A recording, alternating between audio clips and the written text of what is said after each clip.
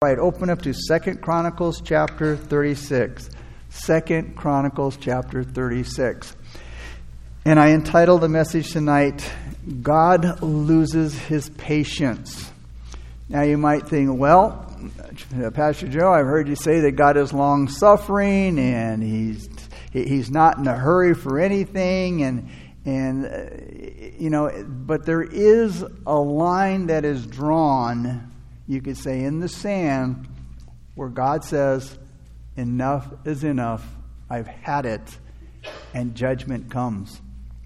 In our story this evening, the days are now numbered for the southern kingdom of Judah. And Josiah was the last good king that the nation had. All the kings that came after Josiah were bad apples, bad kings. And their evil reigns is what brought about God's judgment on Judah even sooner.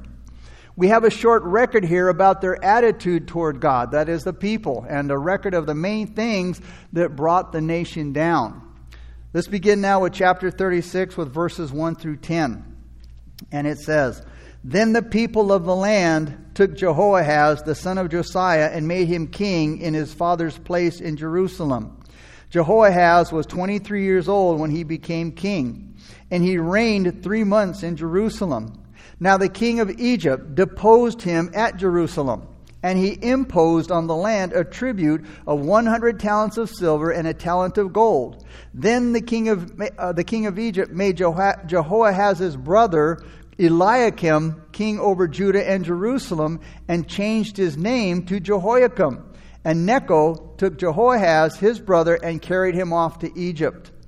Jehoiakim was 25 years old when he became king, and he reigned 11 years in Jerusalem. And he did evil in the sight of the Lord, notice, his God. He did evil in the sight of the Lord, his God. Nebuchadnezzar, king of Babylon, came up against him and bound him in bronze fetters or bronze chains to carry him off to Babylon. Nebuchadnezzar also carried off some of the articles from the house of the Lord to Babylon and put them in his temple at Babylon. Now the rest of the acts of Jehoiakim, the abominations which he did, and what was found against him, indeed, they are written in the book of the kings of Israel and Judah. Then Jehoiachin, his son, reigned in his place. Jehoiakim was 8 years old when he became king, and he reigned in Jerusalem 3 months and 10 days. And he did evil in the sight of the Lord. Notice it didn't say his Lord or his God. Verse 10, At the turn of the year, King Nebuchadnezzar summoned him and took him to Babylon with the costly articles from the house of the Lord, and made Zedekiah, Jehoiakim's son, a brother, king over Judah and Jerusalem. So here we have the destruction of Judah and Jerusalem. It didn't happen all at once. It took place in stages. God did it that way to show that He wasn't in a hurry to wipe them out, and that He doesn't take any pleasure in the downfall and the destruction of sinners. He would rather that they turn from sin and live for Him. And by bringing their destruction in stages, He gives them time and He gives them reason to repent. He waits to be gracious to us. We read in Isaiah 30:18, Therefore the Lord will wait that He may be gracious to you. The history of these kings' reigns are recorded mostly in the last 3 chapters of 2 Kings. So first of all, we read in verse 1 that Jehoahaz was set up by the people of the land. Now the people of the land was an official way of saying it was a body of leaders, something like a council of elders or a kind of informal legislative body of governing leaders.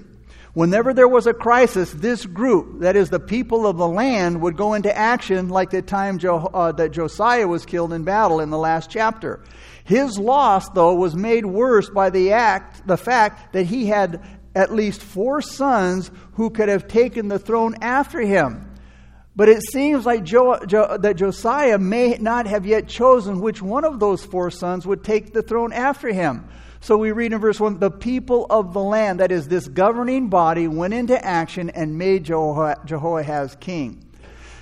But in just 3 months, Jehoahaz was overthrown by Necho, king of Egypt, and he was carried off as a prisoner to Egypt. And the land was then fined or forced to pay a tribute for setting him up as a king, according to verses 2 through 4. And then we don't hear any more about Jehoahaz. After the Assyrians were defeated at Haran and Carchemish, the Egyptian army withdrew south of the Euphrates to take over Syria and Palestine. Judah then became an Egyptian subservient state, a puppet state to King Necho, which explains why King Necho could overthrow Jehoahaz and required a tribute on the land. So Judah had become a poor and weak state. Now, if Jehoahaz would have walked in his father's godliness, he might have kept the throne longer than 3 months, and his reign may have been more prosperous. But you see, we're told in Kings that he did evil in the sight of the Lord. So his success and joy didn't last very long. Secondly, then Jehoiakim, also his name was Eliakim, was set up by the king of Egypt, an old enemy to their land. King Necho appointed the king that he wanted for the kingdom, and he would name them whatever he pleased, as we see in verse 4. So he made Eliakim king, but he changed his name to Jehoiakim, and the purpose of that was to show his power and his authority over him. Jehoiakim, verse 5 said, did what was evil. And verse 8, we read about the wicked things that he did. He was very wild and he was very wicked. And then we don't hear any more about Necho, the king of Egypt, but the king of Babylon came against him, verse 6 says, carried him bound in chains and carried him off to Babylon. And we also read in verse 7 that the vessels of the temple were now carried away, and Nebuchadnezzar used them in his temple in Babylon. Judah's sin was that they had brought the heathen idols into God's house. And now their punishment was that the vessels of the temple were carried away to serve the gods of the nations. Again, the things that were made holy and sanctified and set apart for use by God were now being used in a heathen temple. And in that picture we see many times how some believers, they fall away from the Lord and they begin to stray and they begin to serve the enemy. And then the enemy uses them, the vessels that God has set apart for his kingdom and for his service, become, again, vessels of the enemy. If men will disrespect God's institutions by their sins, it's only fair that God allows them to be disrespected by their enemies. Carrying away these vessels to Babylon was just the beginning of the ruin of Jerusalem. But when Belshazzar drank wine in them to honor his gods, that was the last straw. That was the point of no return. The handwriting was on the wall and announced the doom in Daniel chapter 5, verse 3. And then Jehoiachin or Jeconiah, both the same person, the son of Jehoiakim, tried to reign in his place. And he reigned just long enough to show his evil, the evil tendency that he had. But after 3 months and 10 days, the king of Babylon took him away captive with more of the temple vessels. Then Zedekiah, the youngest of Josiah's 4 sons, was the third king to rule over Judah. He was appointed king by King Nebuchadnezzar, showing Judah's position as a Babylonian puppet state. Look at verses 11 through 21 now. Let's read them. Zedekiah was 21 years old when he became king, and he reigned 11 years in Jerusalem. He did evil in the sight of the Lord his God, and did not humble himself before Jeremiah the prophet, who spoke from the mouth of the Lord. And he also rebelled against King Nebuchadnezzar, who had made him swear an oath by God. But he stiffened his neck, and he hardened his heart against turning to the Lord God of Israel. Moreover, all the leaders of the priests and the people transgressed more and more, according to all the abominations of the nations, and defiled the house of the Lord, which he had consecrated in Jerusalem. And the Lord God of their fathers sent warnings to them by his messengers, rising up early and sending them, because, notice, he had compassion on his people and on his dwelling place. But they mocked the messengers of God. They despised his words, and they scoffed at his prophets, until the wrath of the Lord arose against his people, notice, till there was no remedy. Therefore he brought against them the king of the Chaldeans, who killed their young men with the sword in the house of their sanctuary, and had no compassion on young man or virgin, on the aged or the weak. He gave them all into his hand. And all the articles from the house of God, great and small, the treasures of the house of the Lord, and the treasures of the king and of his leaders, all these he took to Babylon. Then they burned the house of God, broke down the wall of Jerusalem, burned all its palaces with fire, and destroyed all its precious possessions. And those who escaped from the sword he carried away to Babylon, where they became servants to him and his sons until the rule of the kingdom of Persia, to fulfill the word of the Lord by the mouth of Jeremiah, until the land had enjoyed her Sabbaths. As long as she lay desolate, she kept Sabbath to fulfill 70 years. Now here in verses 11 through 21, we have the destruction of Jerusalem. And here we also have the sins that brought this misery upon the people. King Zedekiah, Judah's last king, brought it upon himself because of his own foolishness. Because Zedekiah behaved very sinfully towards God and the king of Babylon. Jeremiah, we see, brought him messages from God. He brought God's word to him. And if he would have listened to the messages from Jeremiah that God had sent, it probably would have kept the peace longer. But he didn't humble himself before Jeremiah. And he didn't submit to the word of God from Jeremiah, verse 12 tells us. You would think that he would humble himself before God's prophet, and that he would submit to his word of warnings and obey them. But because he wouldn't make himself a servant of God, he was made a slave to his enemies. And that's all you can expect when you reject, again, the word of God and the service of God. Because God will find some way or another to humble you if you won't humble yourself. He's real good at that. Jeremiah was a prophet of God, and he was speaking for God. And whoever wouldn't humble themselves before him was in danger of the judgment, of God's judgment. Psalm 107, verses 10 through 12. We read this last Sunday night in this psalm. Those who sat in darkness and in the shadow of death, bound in affliction and irons, because they rebelled against the words of God and despised the counsel of the Most High. Therefore he brought down their heart with labor. God knew how to break them. They rejected, they rebelled the word of God. They despised the counsel of the Most High. But it says he brought their heart down with labor. He broke them. Again, God knows how to break the proud. If Zedekiah would have honored his covenant with the king of Babylon, remember it said that he made an oath to the Lord to serve the king of Babylon. If he would have honored that covenant with the king, that would have stopped his ruin. But he rebelled against him even though he vowed to be his faithful subject. But he broke his vow to him. And this is what made the king of Babylon so mad. And this is why that the king of Babylon dealt with him so harshly. During these times, when somebody took an oath, all nations looked at an oath as a sacred thing. And those who broke that oath, man, they were the worst of men. They were abandoned of God, and they were hated by all men. Zedekiah, verse 13, said, made an oath to Nebuchadnezzar in the name of God, of all things. In the name of God, he said, I will serve you, Nebuchadnezzar. Even though he was an heathen enemy, God expected, him to honor that oath because it was done in the name of God. Solomon says in Ecclesiastes 5:4-6, when you make a vow to God, do not delay to pay it, for he has no pleasure in fools. Pay what you have vowed. It's better not to make a vow than to vow and not pay. Do not let your mouth cause your flesh to sin, nor say it before the messenger of God, oh, it was a mistake, it was an error. Why should God be angry at your excuse and destroy the work of your hands? So the thing that ruined Zedekiah wasn't only that he didn't turn to the Lord, which was more than enough, but that he was stubborn and he hardened his heart from turning to God. He stubbornly decided not to return to the Lord. He wouldn't submit to God. He wouldn't submit to his word, so God was going to bring judgment.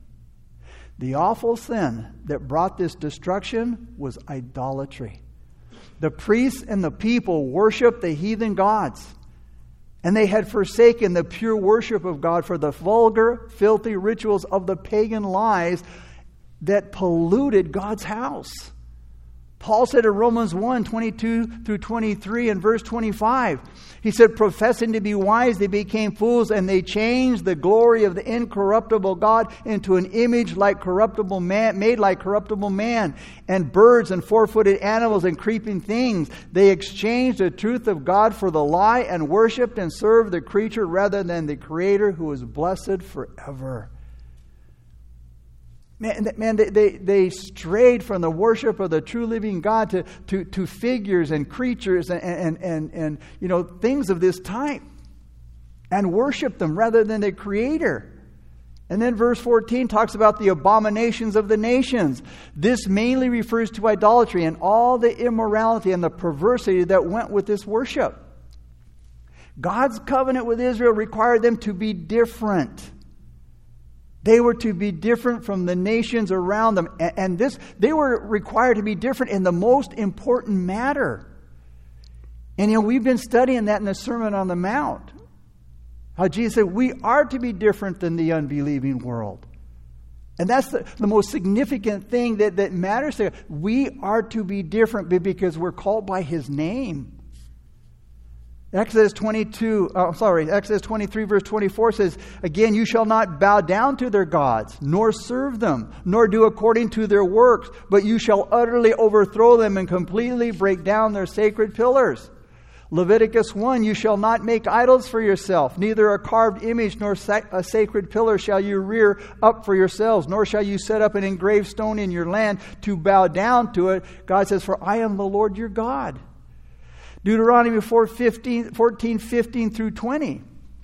It says, take careful heed to yourselves, for you saw no form when the Lord spoke to you at Horeb out of the midst of the fire, lest you act corruptly and make for yourselves a carved image in the form of any figure, the likeness of male or female, the likeness of any animal that is on the earth, or the likeness of any winged bird that flies in the air, the likeness of anything that creeps on the ground, or the likeness of any fish that is in the water beneath the earth. And take heed, lest you lift your eyes to heaven, and when you see the sun, the moon, and the stars, all the host of heaven, you feel driven to worship them and serve them, which the Lord your God has given to all the peoples under the whole heaven as a heritage.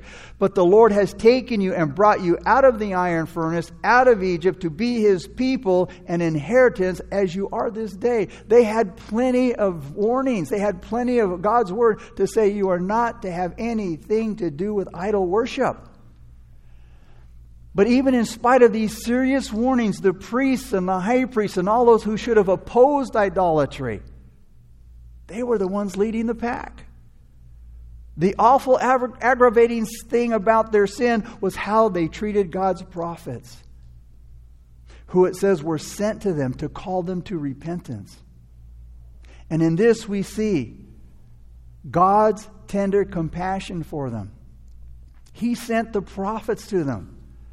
Why? Because He was the God of their fathers, those before them, who had made a covenant with Him and who they worshipped.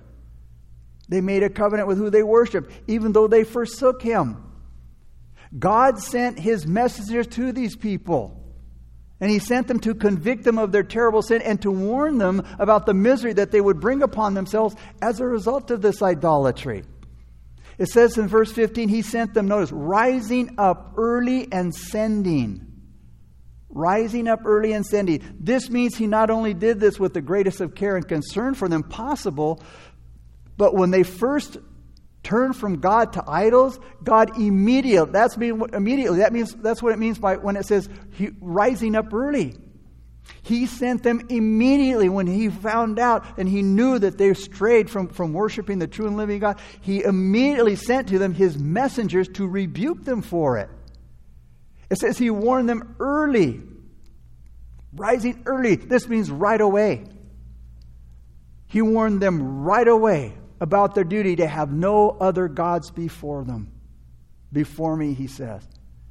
And the danger they were in because of their disobedience. I mean, this should stir us up to seek God early and to listen to God when He warns us right away about our sin. The prophets that were sent rose up early to speak to the people. God's messengers were diligent. And they were faithful in doing their duty. They didn't waste any time to go to tell the people what they needed to hear. They didn't miss any chance to deal with the people. And the reason why God, by His prophets, strived, that is, made every effort with them to spare them, is because He had compassion on His people. And by these means, that is, by the sending of the prophets to rebuke them, this would have prevented their ruin. It shows us here how far God will go to rescue sinners. He will go to the length of using His word, His ministers, by conscience, by the providences, that is, by the things that God brings into your life to show you. These are all examples of His compassion for them. And that God is unwilling that any of them should perish. Ezekiel 33:11 says, "As I live, says the Lord, I have no pleasure in the death of the wicked, but that the wicked turn from his way and live." He said, turn twice. Turn from your evil ways. For why should you die? I mean, you can hear the pleading of God. Turn from your evil way. You see, their dishonor and their phony attitude towards God is what brought their destruction, verse 16 says. They mocked God's messengers. They despised God's word that they brought. They abused the prophets of God. They treated them like their enemies. The way they treated Jeremiah proved that their hearts were cold and they had hostility toward God, and they were determined to go on in their sins. And this is what brought God's wrath upon them. Verse 16 says, His wrath came upon them, notice, till there was no remedy. Because you see, it was sinning against the remedy. There was no healing deliverance for them anymore. God had warned Judah about their sin, and He continually restored the people to His favor, to His kindness, only to watch them repeatedly turn away again. The time finally came when the situation became hopeless, beyond remedy. This is a warning to beware of holding on to sin in your heart. Because the day will come when there is no possible remedy. And God's mercy will be replaced by judgment. Sin that's often repeated but you never repent of, that's inviting disaster. That's inviting God's judgment. Because nothing makes God more angry than mistreating His faithful ministers of His word. Because what's done against them, He takes personal. It's really done against God. You're really rejecting God and His word. Those who mock God's faithful ministers and belittle them and make them hated, and who trouble and mistreat them, who discourage them and keep others from listening to them, need to be reminded that when you do God's ambassadors wrong, the day is coming when you'll find out, it would have been better for you if you'd been thrown into the sea with a millstone tied around your neck. Proverbs 29:1 reads, "He who is often rebuked and hardens his neck will suddenly be destroyed, and that without remedy." These people here had reached the point of no return, where God said, "That's it. You've gone too far. I'm done with you." We read, "For if we sin willfully after we have received the knowledge of the truth, there no longer remains a sacrifice for sins, but a certain fearful expectation of judgment and fiery indignation which will devour the adversaries. Anyone who has rejected Moses' law dies without mercy on the testimony of 2 or 3 witnesses. Of how much worse punishment do you suppose will he be thought worthy who has trampled the Son of God underfoot, counted the blood of the covenant by which he was sanctified a common thing, and insulted the Spirit of grace? For we know him who said, 'Vengeance is mine, I will repay,' says the Lord. And again, the Lord will judge His people. It is a fearful thing to fall into the hands of a living God." Hebrews 10:26-31. In Noah's day, God said, "My Spirit shall not strive with man forever." Genesis 6:3. Now, God is long-suffering with lost sinners. But there does come a time when judgment has to fall. Now, during that day of grace, that time that Noah was preparing the ark and preaching that judgment was coming, it's the same message that Enoch had given during his lifetime. God gave His message in the mouth of 2 witnesses, but the people still wouldn't listen. Hey, it's a blessing that God's Spirit strives with man, because I think a lot of us wouldn't be here. We need to thank God for the way His Spirit strives with man, because He is so patient and He is so long-suffering with men. I mean, including yourself, how many people that you know thought, they'd never get saved, and we give up on them way before God does. God's Spirit continues to strive with them way after, I said, oh man, it will never happen. And yet God saved them. But there is a warning. He won't always strive with man. There can come a time in your life, in a sinner's life, where God says, all right, that's it. There's no remedy. There's a time when God lets a man go. Paul said in Romans 1:26, God gave them up. 3 times we read, God gave them up. God gave them over. God said to Jeremiah at this period of time in Jeremiah 7:16, do not pray for this people, nor lift up a cry of prayer for them, nor make intercession to me, for I will not hear you. You see, a person can sin for so long that God says, hey, don't even pray for that person or those people anymore. I mean, how terrible, how horrible when God's Spirit stops striving with a person. When God says no more. There's no remedy for that person. When a man crosses that line, God says, that's it. They're done. John says in John 12:39, speaking of the Pharisees, they could not believe. It wasn't that they wouldn't believe anymore, but they had passed that point. They came to the place where they couldn't believe. And you see, if you harden your heart against the things of God long enough, if you've been hearing God's voice as He's been talking to you, but you're ignoring God's voice, and you continue to ignore God, and you continue to go your own way and do your own thing after God has spoken to you, if God's Spirit is striving with you right now, be thankful. Take advantage of God's patience and long-suffering by giving yourself to Him. If He's still striving with you, there's still hope for you. But you see, you can come to a place where it no longer touches you, where it no longer bothers you, where it no longer convicts you. And when you've come to that place, it may be that you've gone too far. And it just, I'm not going to go to church anymore. It's just, I've come to that place where it doesn't do anything anymore. If you can hear the Word of God and you can look at the cross of Jesus Christ and you can casually say, it doesn't do anything for me. It doesn't move me. I don't feel anything. Then you are in a really dangerous place if God's Spirit is not striving with you. God says there's no remedy. Hebrews 2:3 says, how shall we escape if we neglect so great a salvation? You see, God does not sit idly by and allow His children to rebel against Him. He will continue to speak. And when necessary, He will discipline His own. He will discipline His own. More spiritual problems are caused by neglect than probably by any other thing that we fail to do. We neglect God's Word. We neglect prayer, worship with God's people, and other opportunities to grow spiritually speaking. And as a result, He has to discipline us.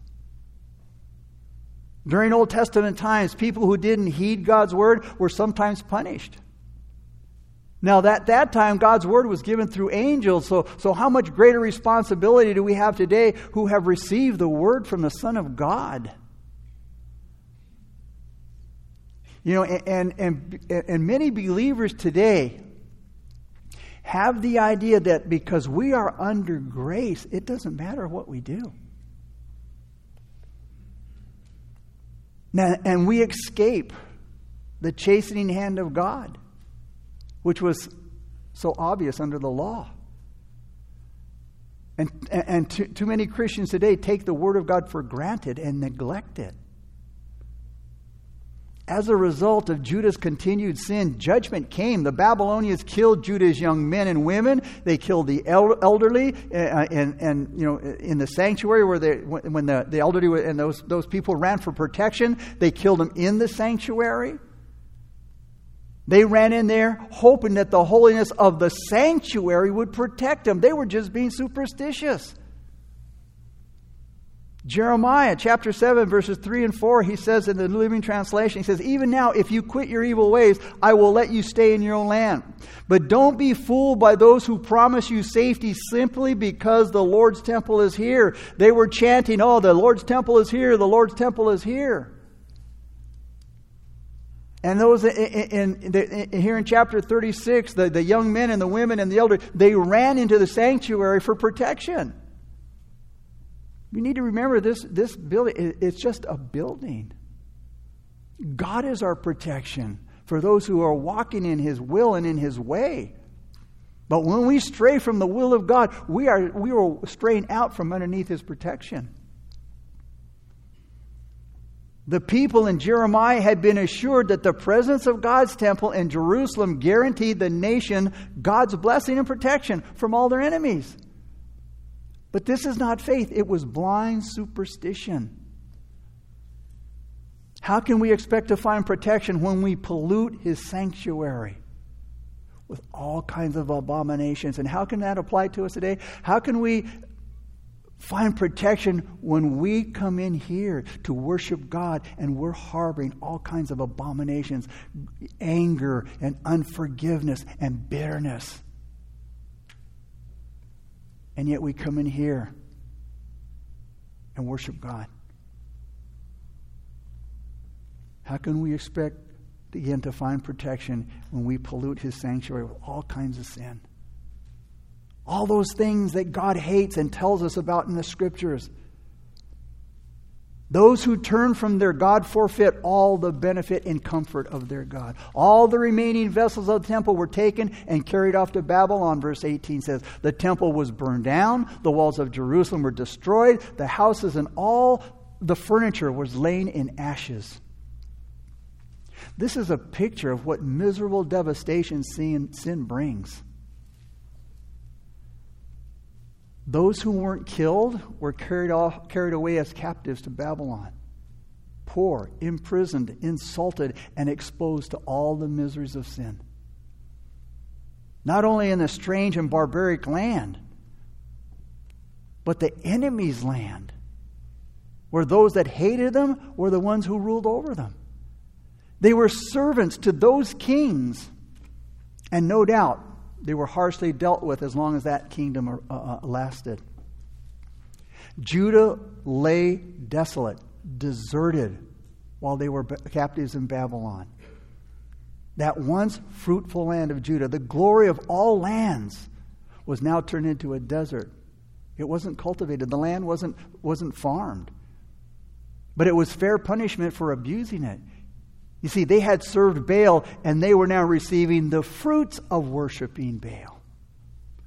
Leviticus 26, 27 through 45 predicted their captivity. And it told how God's people would be taken from their land for disobeying God. And one of the laws they ignored said 1 out of every 7 years of the land should rest. But they ignored that. 1 out of every 7 years, the law was not to be farmed. It was to rest from producing crops that helped to nourish and replenish the ground. They just kept on farming. Verses 22 through 23.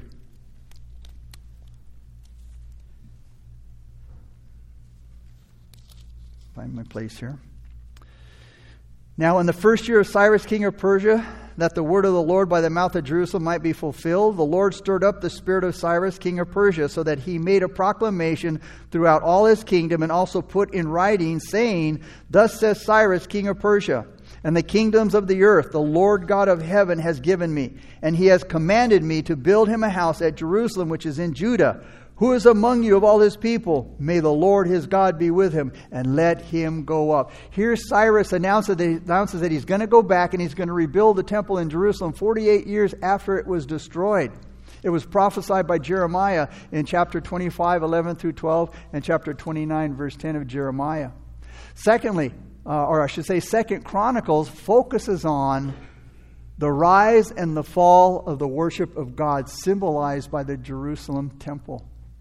Worship in the temple was exceptionally organized. It was well organized. But several kings defiled God's temple, and they corrupted the worship so that the people honored idols more than God. And finally, King Nebuchadnezzar of Babylon destroyed the temple, according to verse 19. The kings were gone. The temples were destroyed. The temple was destroyed. The people were taken away. The nation was stripped down to the ground, but thank God there was a greater foundation, God himself. When everything in life seems to be stripped away from us, we also have God, his word, his presence, and his promises. Father, thank you for this wonderful book that we, God, have gone through, and Father, I pray, learn so much from God. Lord, it's just an amazing, all that we've studied in 2 Chronicles, God. Lord, we thank you for your wonderful word. We thank you for the lessons. We thank you for the counsel, Lord. We thank you for the examples, both good and bad, what to do and what not to do, God. And Lord, I pray as your people, God, we would take these things that we've learned, God, and that we've applied them, and that we will continue to apply them, Lord. That we would continue to grow and to cultivate our relationship with you, Lord. The Father, we'd be more and more like Jesus every time we open the Scriptures. And Father, I pray that, Lord, that we would, as it was to be done here, God, God's people were to be different, God, from everybody else. And they were to reflect the goodness and the holiness of the Almighty God. And Father, may we do the same thing, Lord. Let us not take your grace for granted, Lord. Let us not look at it as a license to sin or a dumping ground for our sin. Let us not make your grace cheap, Lord. Because it costs the Son of God greatly. Grace is not cheap. But God gives it to us abundantly. If you're here tonight and you're not a believer, you're not a Christian, you've never been born again, we pray that God's word tonight would speak to your heart and move you to make a choice for him. The worship team's going to lead us in a song of worship. And as they do, this time is for you to get up out of your seat, to make your way towards the steps up front. I'll meet you there. When the song's over, we'll pray together a simple prayer of faith.